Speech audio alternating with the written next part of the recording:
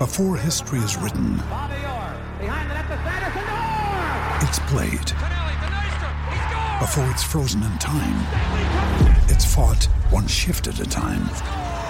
Before it's etched in silver, it's carved in ice. What happens next will last forever. The Stanley Cup Final on ABC and ESPN Plus begins Saturday. We took it all. We brought them to our land. An endless night, ember hot and icy cold. The rage of the earth. We made this curse. Carved it in the blood on our backs. We did not see. We could not, but she did. And in the end... What will I become? Senua's Saga. Hellblade 2. Play it now with Game Pass.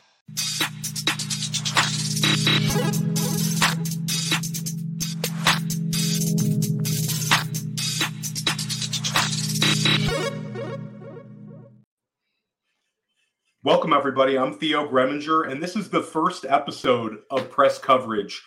This is Player Profiler's newest podcast. I'm really excited to host it. You've seen me on Sonic Truth. You've seen me on First Class Fantasy. This is my first solo pod. And the goal for this podcast is I don't want to sound like every other podcast out there in the space. I want to have guests that have really sharp takes and bring actionable information. I think it's getting harder and harder to find edges and identifying those edges that can really help you and your fantasy team win. And the guest I have on today, I was really fortunate to book. I've had a chance to podcast with him a few times in the GOAT District. Welcome to the show, my first guest, Adam Levitan of Establish the Run. How are you doing today, Adam? Good, man. Thanks for having me. Congrats on the launch. No, I appreciate that. And you guys are putting out like tremendous content at ETR. A lot of respect for what you guys do. I had Jack Miller and Justin Herzig contribute to our draft kit. They did cameos. It was fantastic for us at Player Profiler. And I know you guys are putting out just a ton of great stuff all summer long. Why don't you talk a little bit about, a lot of people are watching this right now on Player Profiler YouTube. Why don't you talk a little bit about some of the cool stuff that's coming out on ETR YouTube? Yeah. If you check out our YouTube, I know a lot of people listen to the podcast, and the podcast is very popular. That's audio only. We've been making a focus on bringing content to YouTube that doesn't go up on the pod feed. And so we have a bunch of strategy videos, evergreen stuff on there. And then we also have all the live streams that we do for best ball and other stuff that we'll do throughout the summer as well. So yeah, if you're watching this on YouTube, head over to the Establish the Run YouTube and hit subscribe there too. We'd appreciate it. Yeah, you're putting out really good stuff. And I appreciate how once in a while you guys will drop like a very hilarious video. I think back to some of like the Mike Leone ones. Do you have anything planned for Mike this summer? Really get after it? Yeah, we'll make fun of his virginity and stuff like that at some point. Yes, for sure. Yeah, absolutely. You got to bring that one back. And one thing I thought was really cool that like you're a huge name and a huge voice in this industry. I think what you and Evan have put together at ETR is awesome. But one thing that you've done in like over, I'd say, is about the past year is you've done these podcasts with non-fantasy football voices that I thought were like really cool. How did those come to be? And maybe you could talk about some of those really cool guests you've had on. Yeah, I mean, I like interviewing people, you know, and obviously I spend most of my time thinking and talking about football and football players, but I find famous people that are at least tangentially related to the gambling space to be really interesting to interview. So yeah, I mean, Negreanu came up because his golf coach was an ETR subscriber. Schefter I've gotten to know because he's a really big fantasy player and just like really nice dude. I think people like that like doing interviews with people who actually are really into their space, you know? So when I did the Negreanu interview, you know, like I knew a ton about everything Negreanu's done for the last 10 years with poker, his whole, you know, feud with Doug Polk and the Poker Stars Supernova Elite mess and CoinFlex and the heads up duels and the cheating that was going on GG Poker. And you know, like, I think he's used to getting questions along the same lines of, oh, you know, what's your biggest win ever? Or well, what's your biggest loss ever? Or people ask Schefter, you know, what's it like hanging out with players all the time? Like, you know, that stuff is I think not unique. And so giving people who I think are at least related to gambling and I know a lot about, and they have really interesting personalities. I think, I love doing those. So if anybody ever has any ideas of people that want to come on and be interviewed, I'd love to do it. And any like really cool like lessons you learned? I mean, it's a lot of people. I'm sure you had some major takeaways from all of those interesting people, but were there any like super interesting or like actionable takeaways, something really exciting that you learned from any of those people that just stands out? I mean, I think Negreanu and Schefter both like build a lot on trust. I mean, Schefter talks a lot about how he can't report everything that he hears because there's a huge trust element to it, and he doesn't want to burn anyone. Negreanu got into this whole thing with Poker Stars that kind of soiled his name for a while, and I got to ask him about why he went down the same path with Gigi, and it comes back to trusting people. So I think it's hard. I try to be open and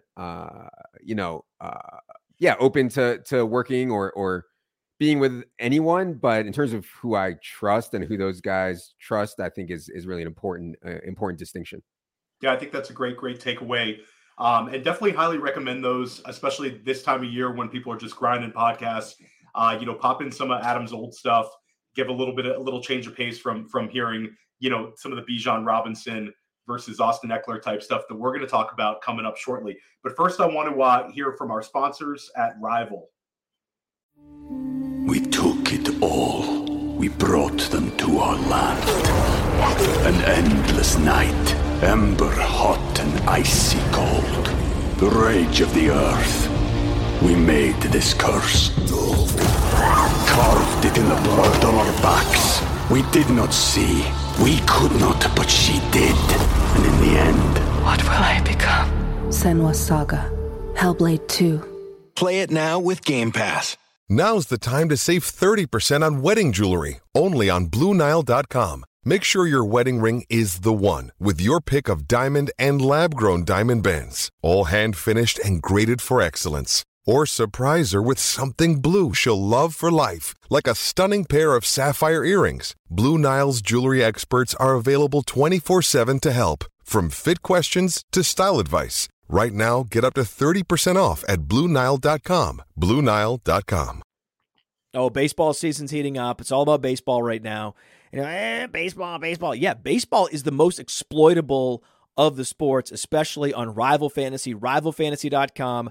Go there now. They have the fantasy book where you can take over under a certain number of fantasy points, and they have challenges where you can take player X or player Y. I get great pleasure out of fading Mike Trout into oblivion. And then don't forget about Fantasy Bingo, where you can say, okay, I think Acuna's going to steal a base today. I think that Freddie Freeman's going to have 2 hits based on the matchup. The lefty-righty and the pitcher quality matchups that you could exploit are unlike any other sport. Go to rivalfantasy.com. Use the promo code PLAYER. They refund any losses up to $50, and they are a great supporter of Player Profiler. Everything we do, this show in particular, is only possible because of Rival. Rivalfantasy.com. The promo code is PLAYER.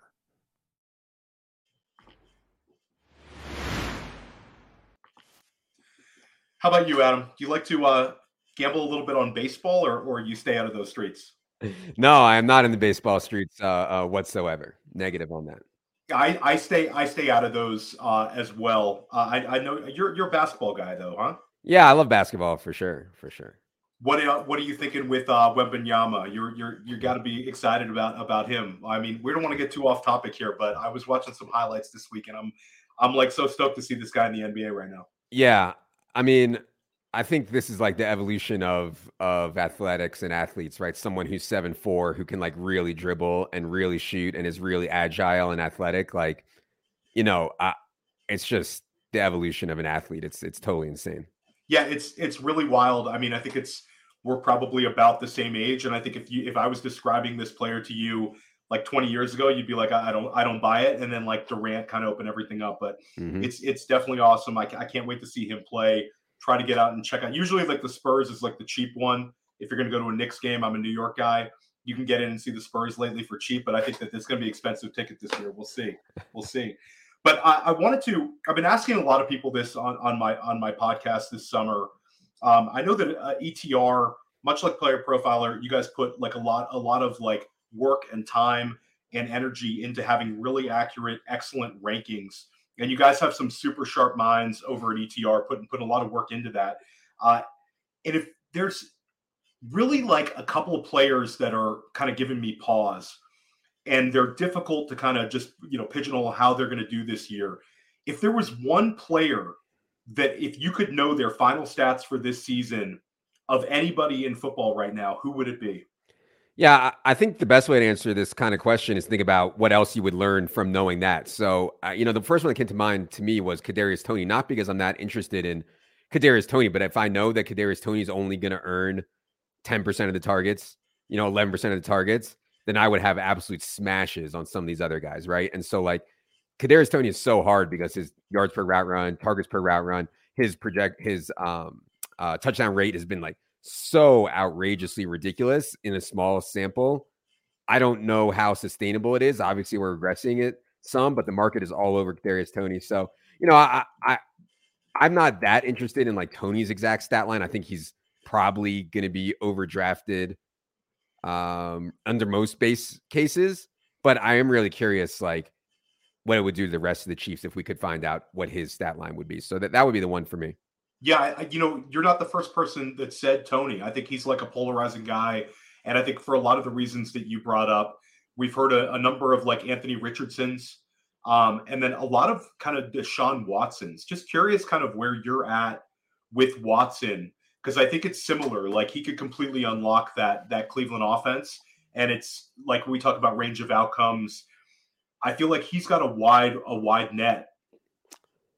The difference between Toney and Deshaun Watson is Deshaun Watson has shown a long track record of being a really, really good fantasy quarterback, like really good. And the reason that people are down on him this year is because of a 6-game sample in which he, wasn't with the team the entire season, in which 2 of the games were in horrific weather, in which he didn't have Elijah Moore, may still be getting DeAndre Hopkins. So yeah, I'm in on Deshaun Watson. I think you take on some risk with those late season weather games in Cleveland. Feels like every year lately, it's been like some crazy 30-mile-an-hour wind in Cleveland for some late season game, but I'm not going to go out and project that. So yeah, I'm in on Deshaun Watson if in draft boards where you miss out on those elite quarterbacks.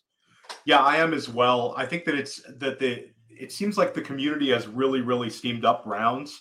Would be my one concern is we're not getting like really any discount. You're starting to see Elijah Moore come up. I think Amari Cooper's kind of being drafted almost at his ceiling. So it's difficult for like the best ball stacking, but just in terms of how steamed up that quarterback tier is of the elite guys, Watson could be a guy that could give us some edge. And I want to give you props because last summer you came on GOAT District with me, and you and Evan and ETR, you guys were bullish on Daniel Jones. And I think you were definitely like way ahead of a number of sites on how you thought Daniel Jones would be. Daniel Jones ends up being like a top 8 quarterback in most scoring formats. He was definitely a steal for Superflex drafters, and you got a number of usable weeks out of him in redraft. It seems like it's getting harder and harder every year to find like the edge at the quarterback position. All the guys with rushing ability are getting pushed up. With these guys being steamed up so high, are there certain players that you're viewing at the quarterback spot that could smash ADP? And you could take this for best ball, you could take this for redraft, that are maybe going outside of the elite tier that are targets of yours or guys you're interested in? Yeah, well, it certainly used to be easier, right? Like the first like ever big score I had playing fantasy football was with Dante Culpepper, and he was like free, and that was before Dante Culpepper ever really started a game, but it was obvious he was going to run a ton, So those guys don't exist, and that's just like markets are going to get more efficient, is what it is. I think you have to be willing to settle for pass game efficiency rather than running game. Last year was an exception because like everybody hated Daniel Jones. Everybody hated the wide receivers. I don't think they realized how good of a runner Daniel Jones could be or how big of an impact Brian Daboll could have. This year, I don't see it as runners per se. I know some people are on Sam Howell. That's like a little bit too thin and late. I think for me, I'm looking for more efficiency with my quarterbacks in those later rounds this year. So like for me, Tua Tagovailoa and Geno Smith would be my 2 favorite targets. I know they don't go super late, but I think they go late enough to where they can really pay it off. And especially in sites where you get 300-yard bonus, like DraftKings gives you 300-yard bonus for 300-yard pass day, you get 3 points. It's worth a lot with Tua and Geno. And I know people are going to talk about all the Tua concussion stuff. I know people say Geno is a one-year flash in the pan. I just can't and don't worry about those things. I think the range of outcomes on if Tua gets hurt, gets another concussion is wider than people think. Everybody's just like, oh, another concussion? He's out of the league. It's over. Like, I'm not sure that's definitely going to be the case. And Geno, I do not think was a fluke, like, at all. Like, completion percentage is a really, really hard thing to fluke. And Geno was so good in that last year. And they've added JSN, and they have a really good pass game schedule also, I think. Yeah, no, I agree with you. I think that Geno's kind of here to stay. It's really cool to see him have like this late career renaissance. But yeah, Seattle told you exactly kind of what they think about him with their actions. Just curious, it's not on the show sheet, but the way you're approaching those Seattle wide receivers, because I think there's some polarization right now in terms of JSN going ahead of Lockett in most underdog drafts. In FFPC, in a number of high stakes formats, it's usually Lockett ahead. But where are you at with how you're attacking that receiver core? Because if you're on Geno, there's going to be some wide receiver winners there. Do you think it's sticking with DK, or are you taking shots on the other two? God, so hard. And I do think that they're going to run more 3 wide receiver sets this year. I think I prefer Lockett. I think for some of the best ball stuff with like, there's so much data on first round rookie wide receivers being so much better second half of the year, so much better last 4, 5, 6 games. That's where all the money is in best ball. And for that reason, we have JSN slightly ahead in our underdog rankings. But for redraft, I would almost certainly take Tyler Lockett ahead of JSN. Yeah, it's definitely a wide receiver core that I want to take shots on, especially with stacking Geno. And I like that you're on that. The fact that you think they're going to run 3 wide receiver sets, because I think you get a lot of like the anti JSN people pushing back with they're going to be in 12. That doesn't make sense to me. I mean, they're chasing everybody's chasing Philadelphia in the NFC. You got to push the pedal to the metal, and what better way than using JSN in that slot with Lockett and DK next to him? I mean, that's the way you win a playoff game against Philly or San Francisco, in my opinion. Agreed. Wanted to keep it going. We have another kind of polarizing debate. This is you could talk about underdog, you can talk about FFPC, NFFC, any single site you're looking at and drafting on right now. There is a Bijan Robinson versus Austin Eckler debate right now. You have Eckler, who finished as RB1 overall last year, was RB2 overall the year before, entering year 7 of his career. Just been dynamite in fantasy. Then you have Bijan Robinson, who I think is the most hyped rookie running back that we've seen. I think the hype right now, at least for for almost July, is ahead of where Saquon was and ahead of where Zeke was. Certainly miles ahead of where Najee Harris was when he ended up in the first round. Where are you at on Austin Eckler versus Bijan Robinson right now? Do you want to split it up 50-50, or do you have strong conviction on one or the other?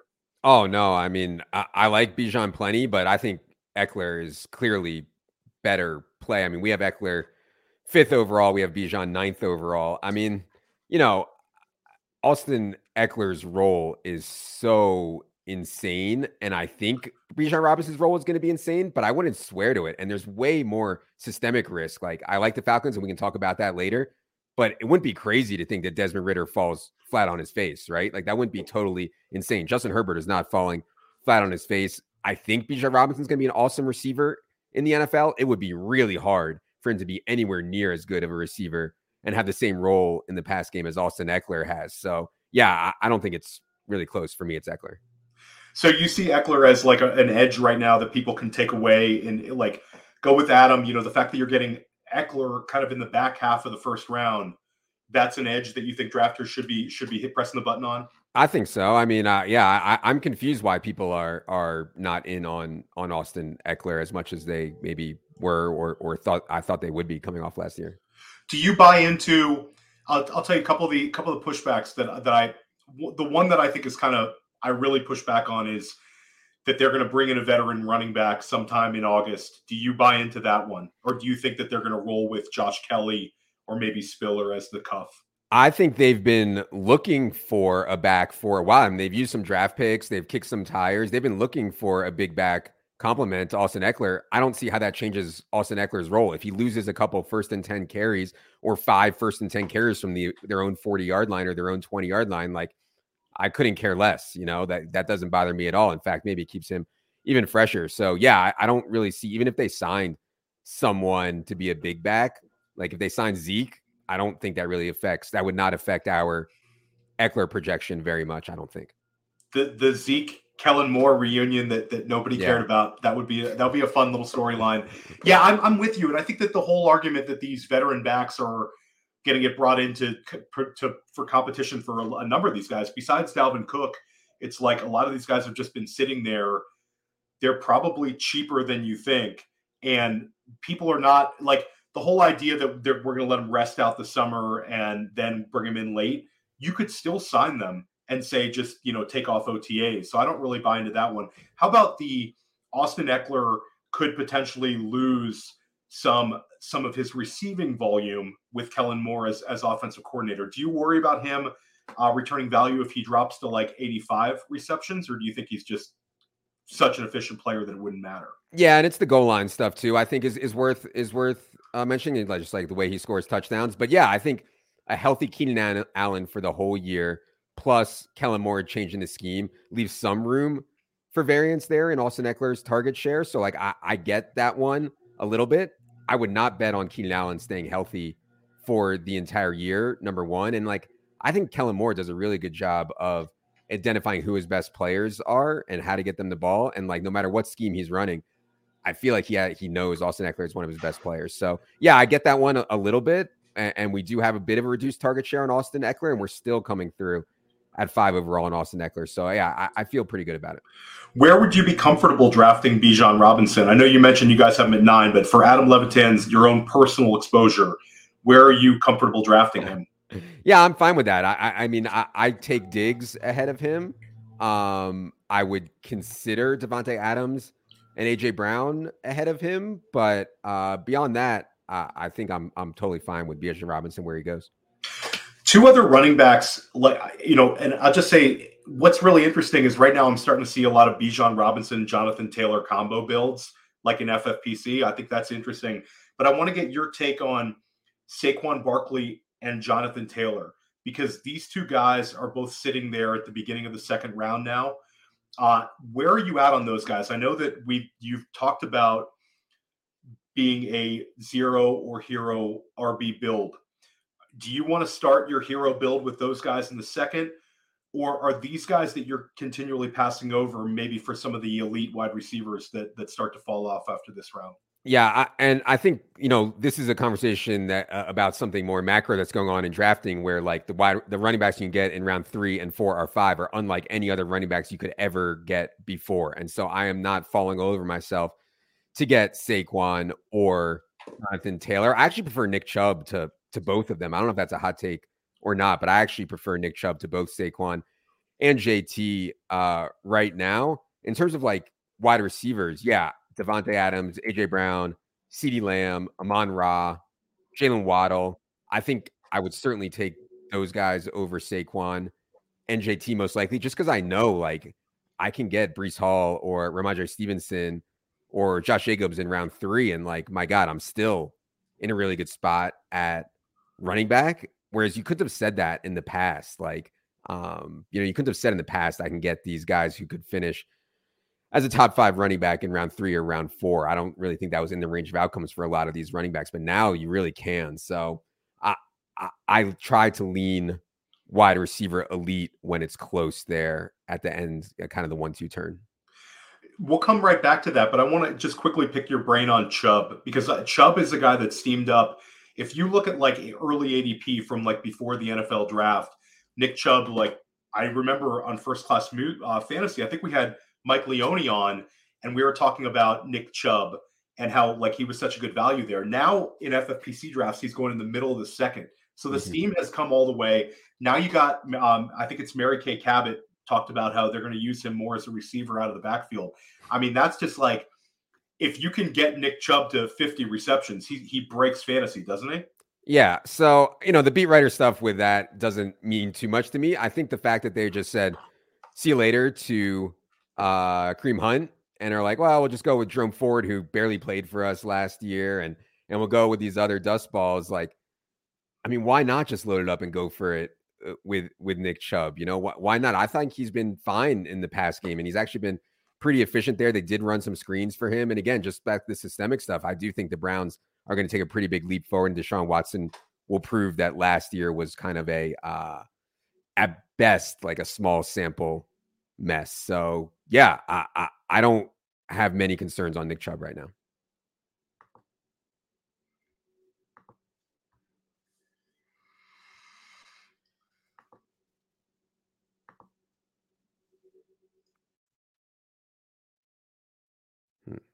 Looks like he popped out. Can you guys hear me in the chat? Apologies for the technical difficulties there, Adam. No worries. Yeah, so I also wanted to talk about the dead zone. I know you guys have done a lot of work with this, where I believe. Where are we at with the changing of the dead zone? And what do you think the reason for this is that you're able to get these fantastic running backs? Do you think it's the wide receiver thirst? Do you think it's the quarterbacks being pushed up? What do you think it is? I think people take correct concepts and go too far with them too often. I think hero and zero RB is right in the right setups in the right draft rooms. People take it too far. I think it is right to value rookies more than the market has in the past because of how the projectable volume in week 1 and week 2 and week 3 isn't worth that much. But these guys come on late in the year. I think that's right. I think people have taken it too far. I think we'd say the same thing about wide receivers. 100%. I think it's right to have wide receiver drafts, but I think people are going a bit overboard, especially in half PPR. So yeah, I think these are all concepts that are right, but people have just taken them too far. Now, counters are hard, which makes me feel like maybe they haven't gone too far. Counters are hard. I mentioned one that these round 3, round 4, round 5 running backs I think are better than ever before and should no longer be considered actual dead zone backs, most of them. But yeah, you know, the market is certainly getting more efficient, and you know, it's just like betting unders in props and stuff like that. You know, now we're showing a lot more overs because the market is over adjusted, you know, so it still doesn't feel great to take an over, just like it doesn't feel great to take running backs in round 3, 4, 5. But at some point, when things go too far like this, I think there are merit in that. Yeah, and right now you're seeing in like a lot of these FFPC drafts, you're seeing like 14 or 15 wide receivers going in those first 2 rounds. So it's just pushing guys back. 2 running backs that are like red hot in terms of the interest behind them and the bullishness, I think, are Ramondre Stevenson and Tony Pollard. Pollard usually in the second. Stevenson, we're starting to see in the third a little bit. Where are you at on these 2 guys? Do you think that the hype is real? And are you excited to draft them? I like them both. I mean, Ramondre was one of our like favorite guys last year, and he got steamed. You know, he started in like the 11th round, probably closed out around the 8th round. You saw Ramondre Stevenson with Damian Harris out last year get a 20% target share in something like 6 straight games. Absolutely unheard of at the running back position. I mean, so good. Now, the concern obviously was Bill O'Brien here. He has always used a sub back on pass downs, you know, and that's certainly a concern. They have Ty Montgomery there. They have Pierre Strong there. Will they be that sub back? Maybe. They also talked about Ramondre wearing down a bit at the end of the year, and I think that was valid. He did look like he wore down a bit to me, but they love this kid. I mean, I heard Bill Belichick say like something like, my favorite players are Lawrence Taylor and Ramondre Stevenson or something crazy like that. I mean, Ramondre Stevenson is really, really good. If he doesn't come off the field in those sub roles, he has the usage that can lead to being a top 5 back. I think this Patriots offense will be better, but they're going to be behind a ton. They have an absolutely brutal opposing quarterback schedule. So I like Ramondre where he goes, especially if it's like middle of round 3. Much higher than that, I'm starting to get a little bit queasy. And I do think they're a good landing spot for Leonard Fournette also. I'll just throw that in there. It just seems like very Patriots-esque to add a Leonard Fournette type.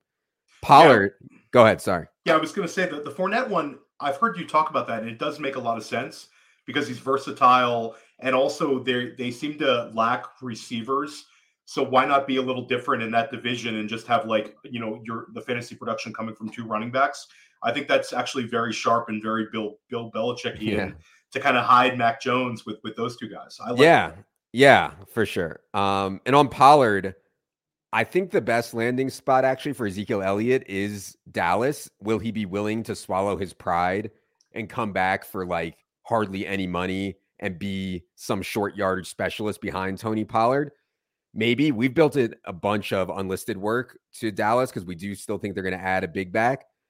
But if we're wrong and they don't, I mean, when Pollard goes 20th overall, my God, he's just an absolute smash. So I still like taking Tony Pollard, taking him a ton in the second round. We'll see how it plays out with who they add. But again, we have him around 20th overall right now, and we are baking in a lot of unlisted work.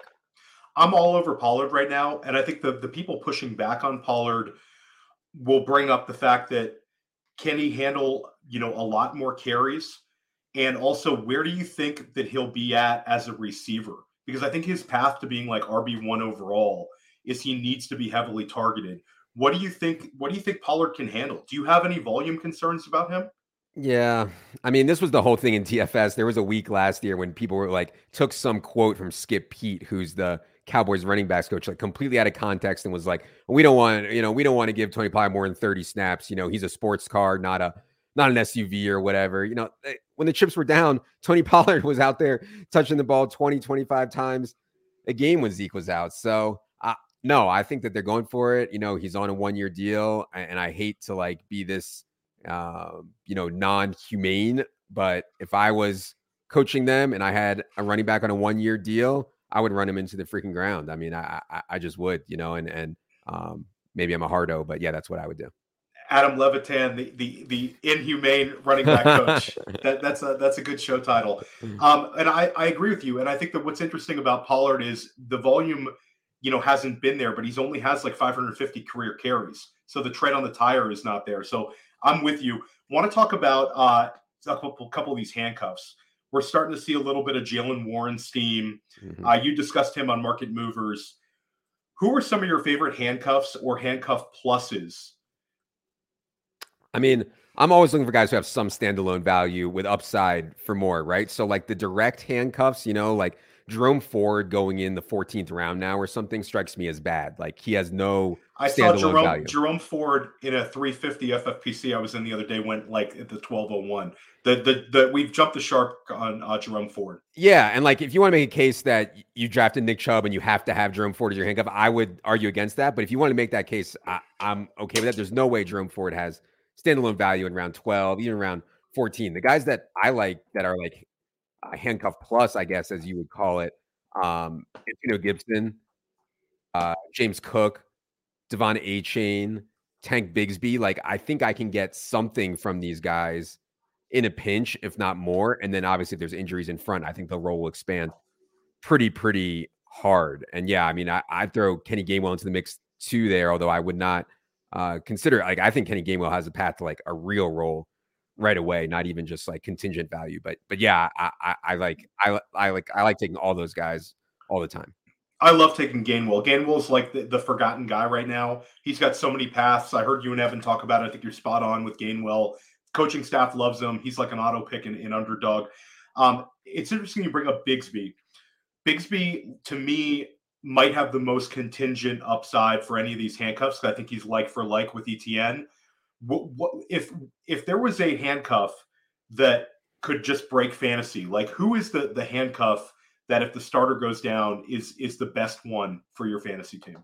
Probably Charbonnet, right? I mean, I know Charbonnet goes pretty high, but I mean, if something happened to Kenneth Walker, I mean, Charbonnet, they already prefer him as the pass down back, I think, and we'll see if he can actually earn that in camp. And then to add base work and goal line work to Charbonnet's role in what we think is going to be a really good offense in Seattle, like to me, he's the one that, I mean, if something happened to Walker, Charbonnet would just smash. I love that answer. I agree with you. And it becomes a little bit polarizing because you're starting to see their ADPs converge. I want to get your opinion on three backfields. You've already brought up Gibson. You've already brought up Charbonnet. But right now, when looking with ADP in consideration, who do you prefer, Ken Walker or Zach Charbonnet? I mean, you said they're converging.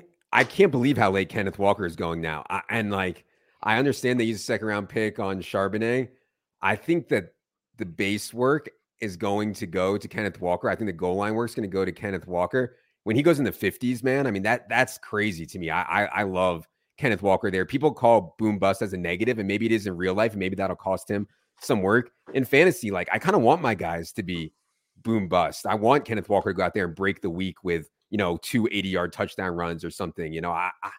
I like that. So yeah, to me, Kenneth Walker, when he goes in the 40s and the 50s, I prefer that. I think that's a smash. Yeah, and there's so many of these guys that are like you bring up, like purgatory players, especially at the RB2 land, and to have a guy that has a home run ability. It's funny. It's like this time of year, you see people trying to poke holes in literally everything they can, and that's definitely one. So you're on Ken Walker there. What about James Cook versus Damian Harris? This one's giving people a lot of pause. I'm on the Cook side. Yeah, God, I don't have a strong take on this one. I've thought a lot about the Buffalo backfield. I don't have a strong take about how it's going to go. The profile of player I prefer is certainly James Cook, like, without a doubt. Damian Harris is the kind of player, though, that coaches like to hand the ball to. I would go James Cook, but I honestly have not been taking much of either of these guys, and that might be a mistake because I'm kind of paralyzed. Like, I get into these spots sometimes where I'm just paralyzed. I don't have a strong take on either guy, and I'm like, well, I'll just take neither. And that's probably bad also. So yeah, I don't have a strong take. I lean Cook just for player archetype. In an underdog type draft, in an 18-man underdog, do you completely lose the edge? Is there an argument to taking Cook and Harris, or do you think that's just bad best ball strategy? Oh no, I think that's good. We've done a ton of research on this. Leone has an article up about this. We've talked about it. There's the direct handcuff stuff is bad, like Chubb and Ford is bad, where they both can contribute on different weeks. It's good. And not only can they contribute on different weeks, think about the playoffs. Like, you need to win your pod in week 15. You need to win your pod in week 16. You need to win the final in week 17. What if week 15 is a James Cook game and week 16 is a Damian Harris game and week 17 is a James Cook game? I think having them both can actually work. So yeah, I think that's totally fine. Yeah, and it's very interesting. But I remember back to the Jonathan Taylor rookie year. I had a couple of Jonathan Taylor, Nyheim Hines teams that looked so square when I was drafting them, and they ended up working out very well. So I think there's something to that, and highly recommend Mike Leone's work. It's excellent. One more backfield. You talked about Antonio Gibson. Gibson clearly over Brian Robinson, or does that give you pause a little bit? Yeah, it's Gibson over Robinson to me, but it does scare me a little bit because coaches just have repeatedly not loved Antonio Gibson. And Brian Robinson is kind of similar to some of these guys who coaches love. 2-down grinder, plays hard, will get what's blocked, but isn't explosive. Coaches seem to love those guys, but man, with J.D. McKissic gone and Eric Bieniemy in, it just doesn't set up much better for Antonio Gibson right now. I would consider Brian Robinson and Chris Rodriguez both negatives in the pass game and Antonio Gibson a positive in the pass game. So he should have that role to himself right away. And if he plays well, which I know is always a concern with Antonio Gibson, coaches, he seems to always piss coaches off. But if he plays well, I think he could have the pass game role plus. Yeah, I know. It's interesting you bring up McKissic. People forget about McKissic, how targeted he was. In the games he's out on the field, the guy's getting 5 targets. If that simply goes to Gibson, Gibson's a smash. It's not quite as wide as it was, before the draft. I think people are starting to get wise to Gibson, and also, Robinson's kind of a jag. So I wanted to pivot over here to wide receiver. Two guys that people are head over heels for right now are Garrett Wilson and Chris Olave. These two guys are basically Wilson's basically a first rounder at this point. I think on Underdog, he's 13 overall. FFPC's 15 overall.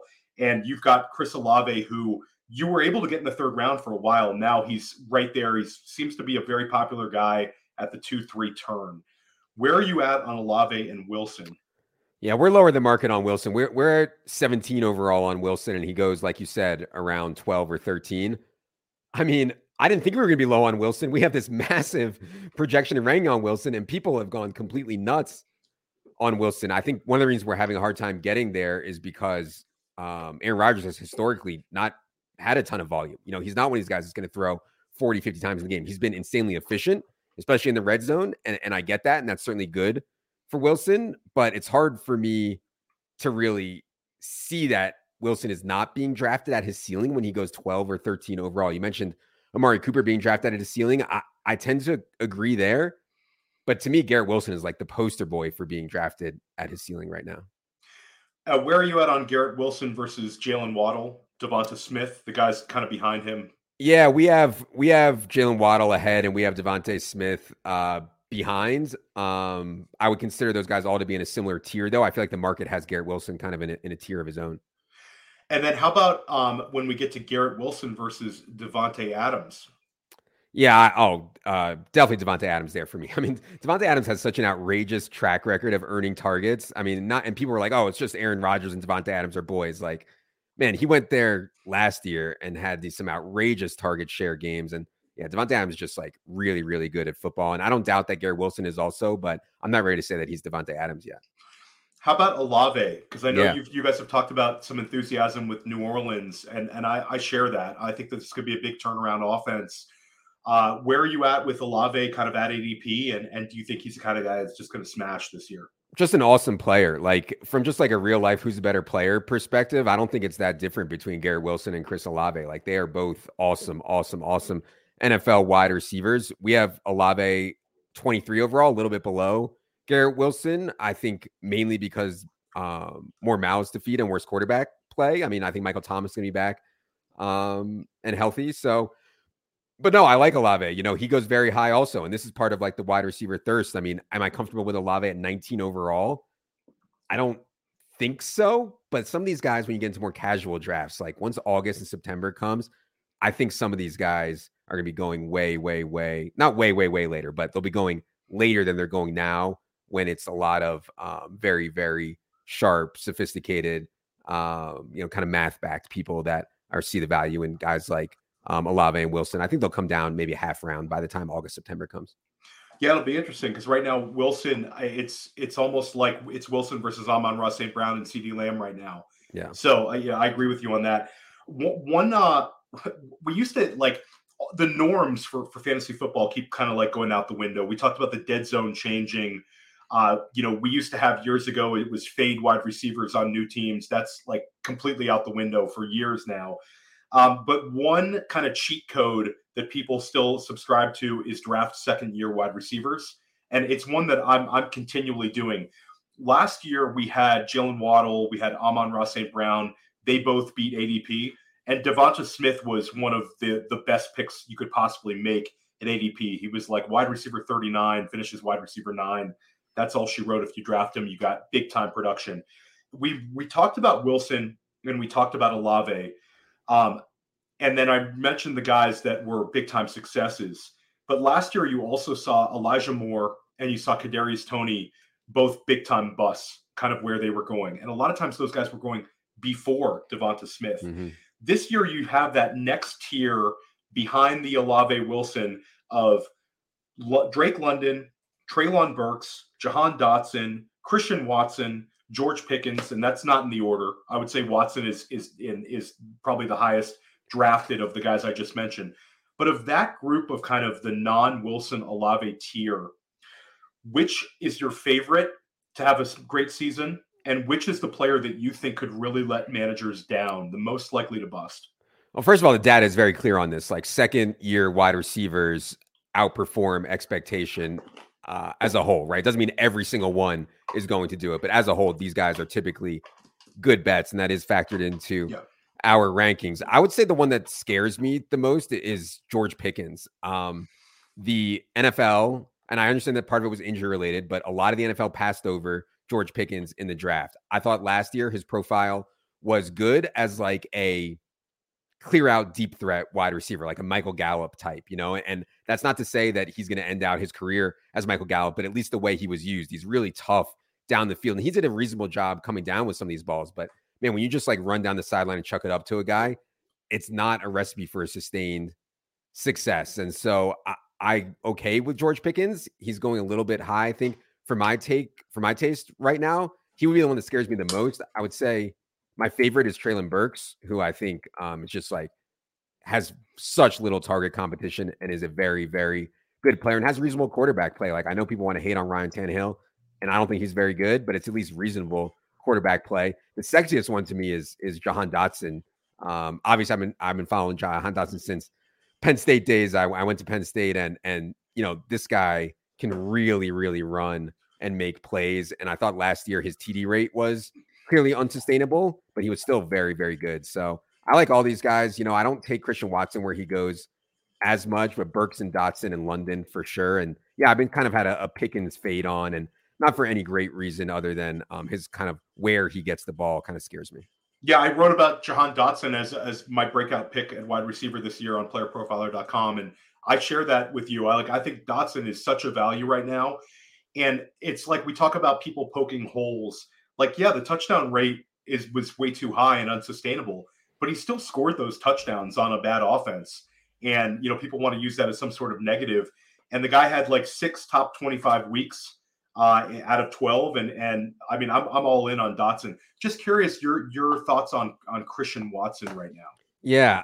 I'm not sure that Christian Watson's ever going to be like a 25% target share guy, even though I think he's very, very good. He's more of like a big play type guy. And as much as I like where Jordan Love and some of these guys go late, like backdoor Packer stacks and stuff like that, it would be hard pressed for me to be that confident saying that Jordan Love is going to be excellent at getting Christian Watson the ball. So yeah, that's just the biggest concern for me on him where he goes. Interesting. We talk about Green Bay today. There was a report, like you get these reports every single day now, of Romeo Doubs clicking with Jordan Love. It's so funny. I just, you've been doing this a long time. How do you filter out what's real and what's not? Are you a drum beats guy where you want to see it from multiple voices? Are you a guy who's, at this point, you trust certain beat writers more than others? How do you go about filtering the nonsense from actionable information? Yeah, I think beat writer observations are mostly meaningless. In other words, like, oh, Traylon Burks looked great in practice today. Oh, Romeo Doubs is lighting it up. I think that kind of stuff is almost certainly worth ignoring. I think things like Jalen Hyatt only getting reps with the third team at OTAs when a lot of times they give rookies chances at least, I think that's more meaningful. So that's the kind of stuff that I'm looking for. If the Packers reports is that they're running a lot of 2 wide receiver sets versus 3 wide receiver sets, I think that's worth noting. It's the performance stuff that I think people get into trouble with. And yeah, Jordan Love and Romeo Doubs data could be backed up. When Jordan Love got in there, he targeted Romeo Doubs a ton. Seems to be carrying over to this year. Wanted to talk about offenses. I think we get so caught up in analyzing specific players, but if we can simply hit on the quarterback/offense that exceeds expectations, that can drive up the ADP value and scoring of multiple players on that same team. We saw this last year with Philadelphia, Jalen Hurts, and then obviously A.J. Brown and Devonta Smith both smashed. You saw this with Miami, where you referenced Tua. Tua was a later quarterback pick. Tyreek Hill and Jalen Waddle both smashed. Jacksonville, Seattle. I mean, it was across the board last year. Who are some offenses that are underrated right now and poised to break out?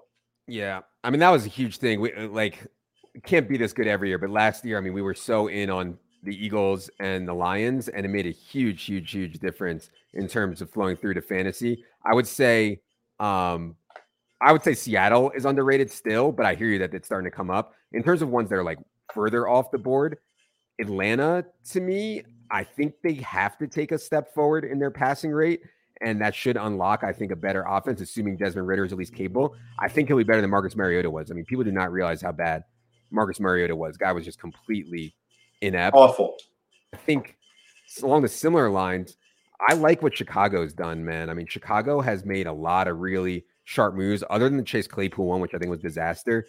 The rest of the moves they've made, and I think their team is actually reasonably strong right now, have a chance to take a leap forward as an offense. And I already mentioned the Browns too. So Atlanta, Chicago, and Cleveland, I say, would be breakout offenses that maybe the market isn't on as much. Yeah, and I would argue like the Seattle one's interesting because you see the converging running back ADPs, and then you also have 3 wide receivers pushed up. So probably 2 of them hit. So I think, attacking Seattle is still a good play. I like a lot of your answers. I think that's like Atlanta, if they can just be super consolidated, then I think Pitts, London can both smash this year alongside of Bijan. And, people talk about how bad the passing volume was last year, but they had like 100 more attempts in 2021. So if they can just get back to that number, those guys are starting to become, somewhat reasonable, especially in non-tight end premium. Wanted to talk about your favorite stacks to draft right now in Underdog. And Adam has a little bit of clout here. You're pretty good at this thing. Maybe you could quickly just touch on your big DFS win last year. Oh, the best ball win, you mean? Yeah. The best ball win. Yeah. Best ball win, excuse me. Yep. Yeah. I in all gambling stuff, I try to realize my equity maybe faster than other people do. In other words, like you could be a huge favorite in the Millie Maker.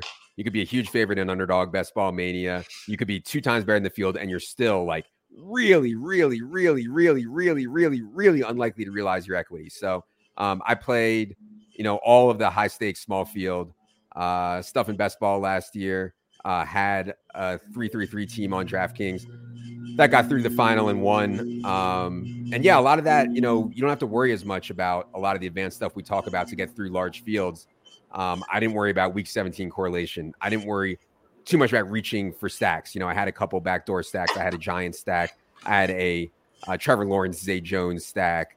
But nothing like, I wasn't like reaching for Allen Diggs or Mahomes Kelsey. And so those kind of formats, I think, work out better for me.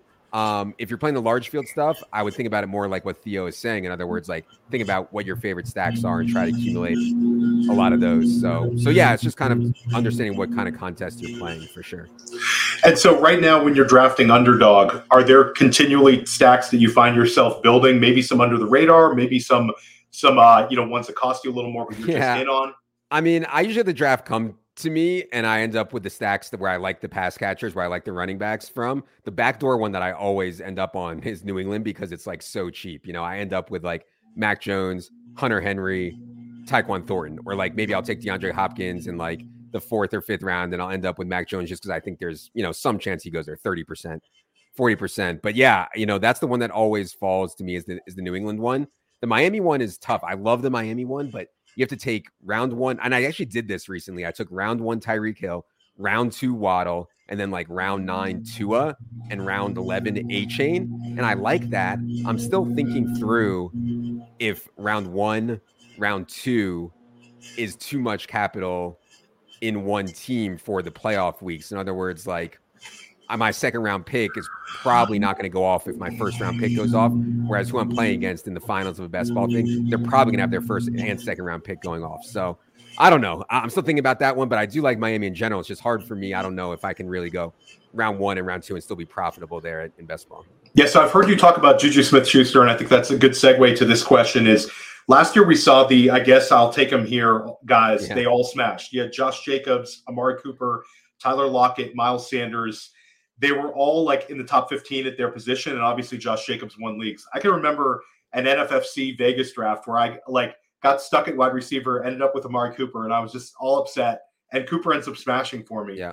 Who are some of these guys right now that people are like maybe brushing off that could end up having really big years? You referenced Tyler Lockett earlier. Any other veterans that kind of get you a little bit excited that people might think are gross? It's so funny, like Juju Smith-Schuster is like, he's going to end up going in like 120 or something totally insane like that between the knee stuff and the Hopkins stuff, and nobody wants the Patriots. I mean, I don't want to take Juju Smith-Schuster either, but like, I didn't really want to take Josh Jacobs last year either too, So just kind of is what it is. It's not the type of player that I like to draft. And so like, I'm kind of okay that I missed out on Josh Jacobs. I would throw Tyler Lockett again into the mix. Mike Evans is one who I just think is like very good at football and nobody wants to take him because of the quarterback situation. And I don't know if this counts for this kind of archetype, but Gabe Davis to me is someone who everybody was so excited about last year. Now you get like a literal 4-round discount on Gabe Davis, who no one wants. He's still a young player. He's not like a established veteran, which I think is what you're getting at. But to me, Gabe Davis is a guy. It's like, well, I know last year was bad. Maybe he's not that good at football, but how bad can this be in the 8th round when he's playing every snap with Josh Allen?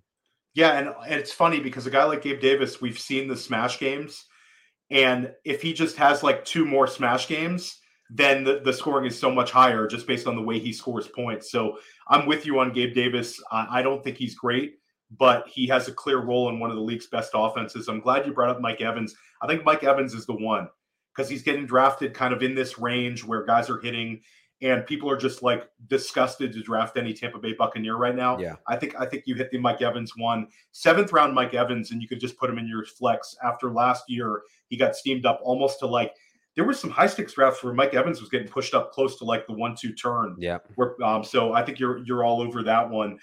We haven't talked about tight ends. What's your favorite way to attack tight end right now this season? Do you like taking shots on the elite guys? Are you in on the kind of the middle class of tight ends, or are you going late? I think there's good options throughout the draft, really. And so I kind of let tight end come to me. I would say that Goddard, Waller, Freiermuth, Njoku, to me, are all good, fine options to be the one. Now, it's always a concern for me. I always try to think about tight end from a macro perspective because it's all about separation, right? Like if Travis Kelce separates like he did last year, it's a disaster. And like I took a lot of Mark Andrews and Kyle Pitts last year in like round 3 or so. And that was a disaster because I was like, man, I think there's going to be elite tight end this year. I think it's going to be one of these guys. I think they're going to separate massively, and they don't. And the opportunity cost in round 3 is so high. And so my lean, especially in some of those smaller field stuff, is quantity over quality. I'm not sure that's right in large field, but in small field, I'm more into give me 3 guys. Give me, Goddard, Chig, and Gerald Everett, or give me Freiermuth, Waller, and Higbee, or something like that, and let me just try to piece it together at tight end with quantity over quality. In redraft, I think that's worse. And in large field, I think that's worse, but that's kind of the way I think about it for small field. So like for underdog builds, do you think there's ever an argument, we try to be different in our builds. Do you think there's ever an argument for a 4 tight end build? Yeah. And, Jack just wrote an article about that. We talked about that on the podcast. I think it's viable. I wouldn't do it in a ton of my drafts, but yeah, like 4 dusty tight ends, I think is viable. I also think that the other thing that's viable in those really large field stuff is you have to think about week 17. Let's say Travis Kelce again has some outrageous year. He smashes all other tight ends. He's going to be on so many playoff teams. You get to the final or you get to the playoffs. Let's say Travis Kelce has a dud and you have nothing else at tight end. That's a mess, right? But you could gain so much on the field by say you drafted Travis Kelce and Goddard, or Travis Kelce and Hawkinson, or Travis Kelce and Freiermuth, and then like you have that secondary one. Maybe Kelce has a bad playoff game in the fantasy playoffs, and you get that other guy that just laps the field. So when you're thinking about uniqueness in the best ball playoffs, I think that's at least worth considering. Yeah, and fragility sucks if you lose one of your guys late in the year, right? Right, Adam? Yeah. That's for sure. Let's just play. Speaking of like contingent upside, if Kelce misses time, which Kansas City Chief would be the one to really shine? Because they're not going to stop scoring points if Travis Kelce misses some time. He's been so fortunate with injuries. I mean, I don't even know like what they do. Like they have left themselves, and I think I don't want to say irresponsible, but like I don't think that it's necessarily like fair to Mahomes to keep running him out there with such unproven pass catchers and a 34, 35-year-old Travis Kelce. I mean, I honestly don't know what they would do if Travis Kelce went down, which makes me think that they feel pretty good about Travis Kelce's aging curve and his health, because if they thought that Travis Kelce was like falling off, I think they would have had to do more at weaponry. So yeah, if he goes down, I don't know, man. Like Noah Gray, I don't know. I don't think that it would be. I don't know. I don't think it would be as good as maybe. I'm not as convinced maybe as you are that they would continue to score points at the rate that they do. They'd score some points. Yeah. It's no house track. Now, if the final tight end question, if it's not Travis Kelce as tight end 1 overall this year, who is it? I guess the chalk answer is certainly Mark Andrews. Like we didn't really touch on the Ravens at all, but I do believe that the Todd Monken play faster, play spread, throw more is true. So I think the best answer has to be Mark Andrews. The only other one that I think could see enough volume would be Hawkinson, but it's really unlikely. I think that Hawkinson would get enough volume there to be there. I mean, the Travis Kelce stuff is just so outrageous with his target share and who he's catching passes from. Well, we've hit almost an hour. You've been super generous with your time. The chat was super lit today. I'll try to get to questions, but we wanted to cram it in for Adam. So stick with us all summer on press coverage. But Adam, let us know what's coming out at ETR, what you have personally, what the staff's putting together. all the great stuff you guys are putting out this summer. Yeah, if you're playing best ball, dynasty, or season long, we cover all that in our Draft Kit Pro. It's $49.99. You guys can check that out. And if you want to keep up with what we're up to, you need to be on Twitter at Adam Levitan, all one word, and at Establish the Run, all one word.